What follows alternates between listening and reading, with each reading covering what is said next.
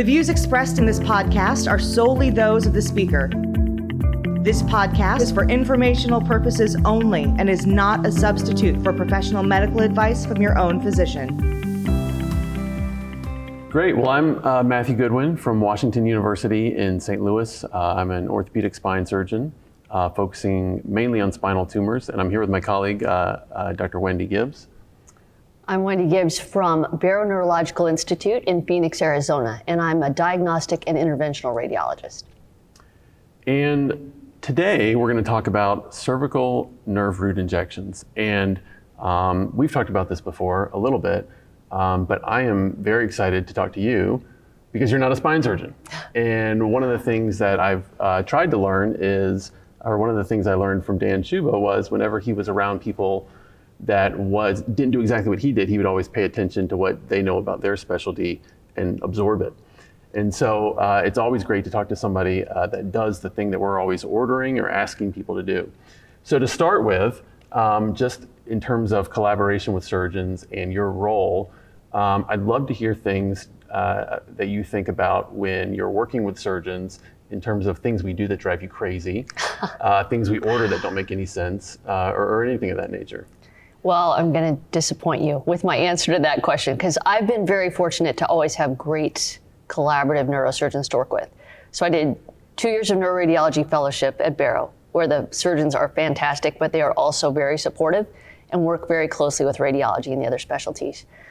And then, I haven't been in practice that long, but I noticed right away when I got into my first job that in my area of interest, which is spine oncology, like you, it was already well established that multidisciplinary care was kind of the norm and the best way to get good outcomes for patients.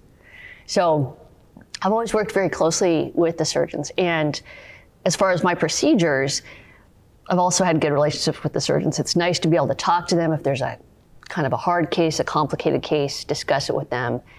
After the procedure, maybe discuss the outcomes. So I don't have anything that drives me crazy. You're so polished. You're so polished. So I guess, so we can learn, and I can learn, when I order a cervical nerve root injection, I might do that for somebody with radicular pain, maybe with a small herniation, maybe I think that's the issue, maybe we haven't done anything non-operative.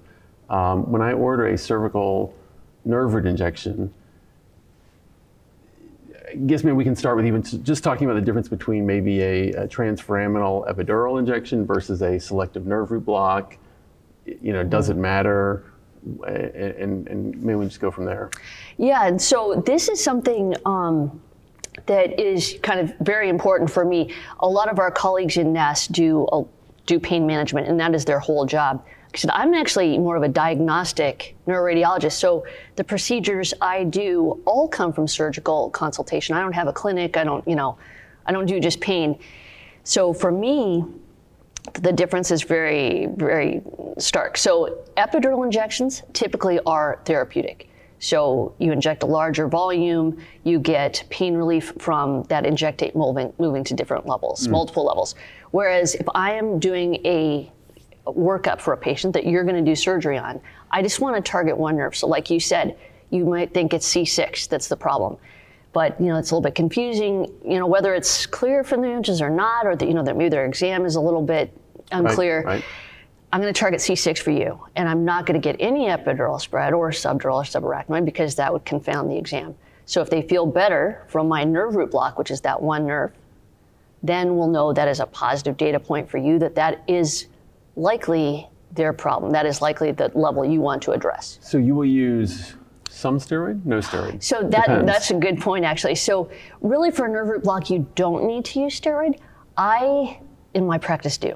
And I don't know, this is just me. I don't know if there are any guidelines about this, but I like the patients to have some pain relief for as long as possible because they might not get to have surgery or anything else for a while. Right. So I don't know if it's the anesthetic, the bupivacaine, or the steroid that's helping them. That's kind of, I don't know, there's some literature saying it could be either one, but I give them both just in case to give them the best shot. But in terms of the test, it doesn't really matter as long as they have the anesthetic and a positive or negative result to that.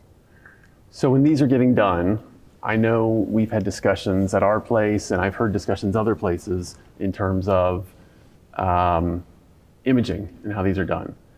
and whether they're done under fluoroscopy or CT guidance, or what's your preferred way and why, and enlighten me. So again, I've been out of fellowship about 7 years now or something like that. I am in the era now where I managed to learn all my procedures with CT guidance. Fluoro guidance has been around forever, and that's much more common, especially for people who have been in practice a long time. All procedures can be done under either one, CT or fluoro.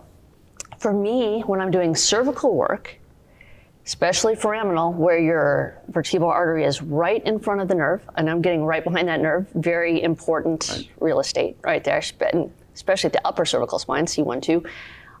Under CT guidance or CT fluoroscopic guidance, which is what I use, I can see everything.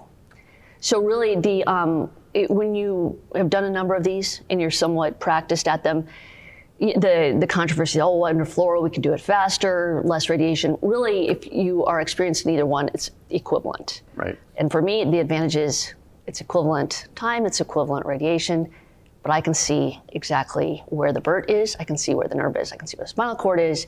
I'm not relying on just landmarks. Right. And again, in the cervical spine, especially important. And you do as high as OC1, C1, 2? So I do C1, 2. That's a little bit more uncommon.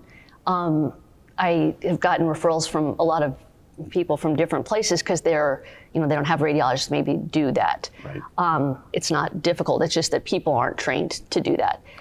So C1, 2, especially whether it's a cervical puncture, like for people who can't get a lumbar puncture to access the subarachnoid space for CSF, whether it's a C2 nerve root block, whether it's a C1, 2 facet for atlantoaxial osteoarthritis causing cervicogenic headache. All of those, again, because of the variable course of the vertebral artery, the kind of guessing where that nerve is going to be, everything else around there, having that CT guidance, being able to see. Or if there's a question, even when the patient's on the table, it takes us 2 seconds they have an IV, shoot some contrast up there. Contrast, right. It's a CTA, a CT angiogram. I can see exactly where every vessel is, so I'm not going to hit that vert and accidentally inject someone there. Right. So I think it's useful. It's maybe not 100%. Some people out there might still do them under fluoro. I know they're done under fluoro. But I think for patient safety reasons, I would prefer to do it under CT. Gotcha. You said earlier it's a data point, which I agree with 100%, right? When I'm working someone up, it's usually part of the process, particularly for radicular pain, depending on a variety of factors. But it's a data point. I also might have an EMG nerve conduction test. I'm going to look at the imaging. I'm going to do an exam. How good do you think that data point is?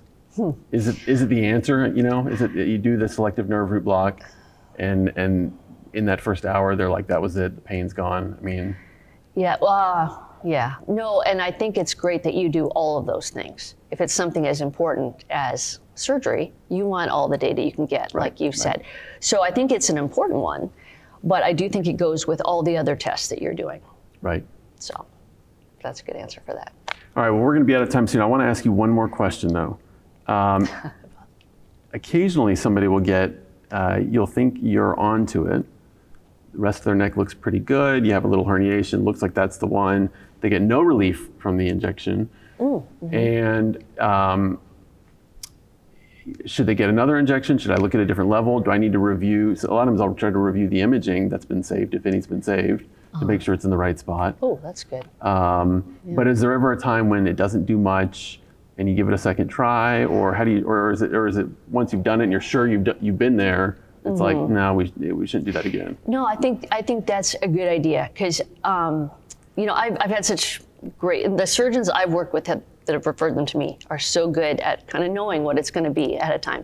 So they almost always work. But I have had referrals where they say, this person had one a couple weeks ago, it didn't work. Can you try it again? I'm really sure it's the C6 nerve, or whatever. So I'll do it again, and maybe it'll work or maybe it won't, but that does confirm it. And conversely, if it does work, because again, you're a very careful surgeon, you want to make sure before you're going to fuse somebody that it's the right level, or that you're treating the exact right thing. I would say even if it does work, repeating it in a couple weeks is not a bad idea, because sometimes patients, they have this hopeful expectation they're going to be helped. and you just want to make sure that everything they are perceiving is correct. Right. So right. I think both of those things are valid to repeat the test. Right. Excellent. Well, helpful. Always helpful. Always helpful talking to you about this stuff. Thank you. Well, I think I think we're out of time for today, but thanks obviously for joining us and teaching us, and look forward to more conversations. Thank you, Dr. Goodwin.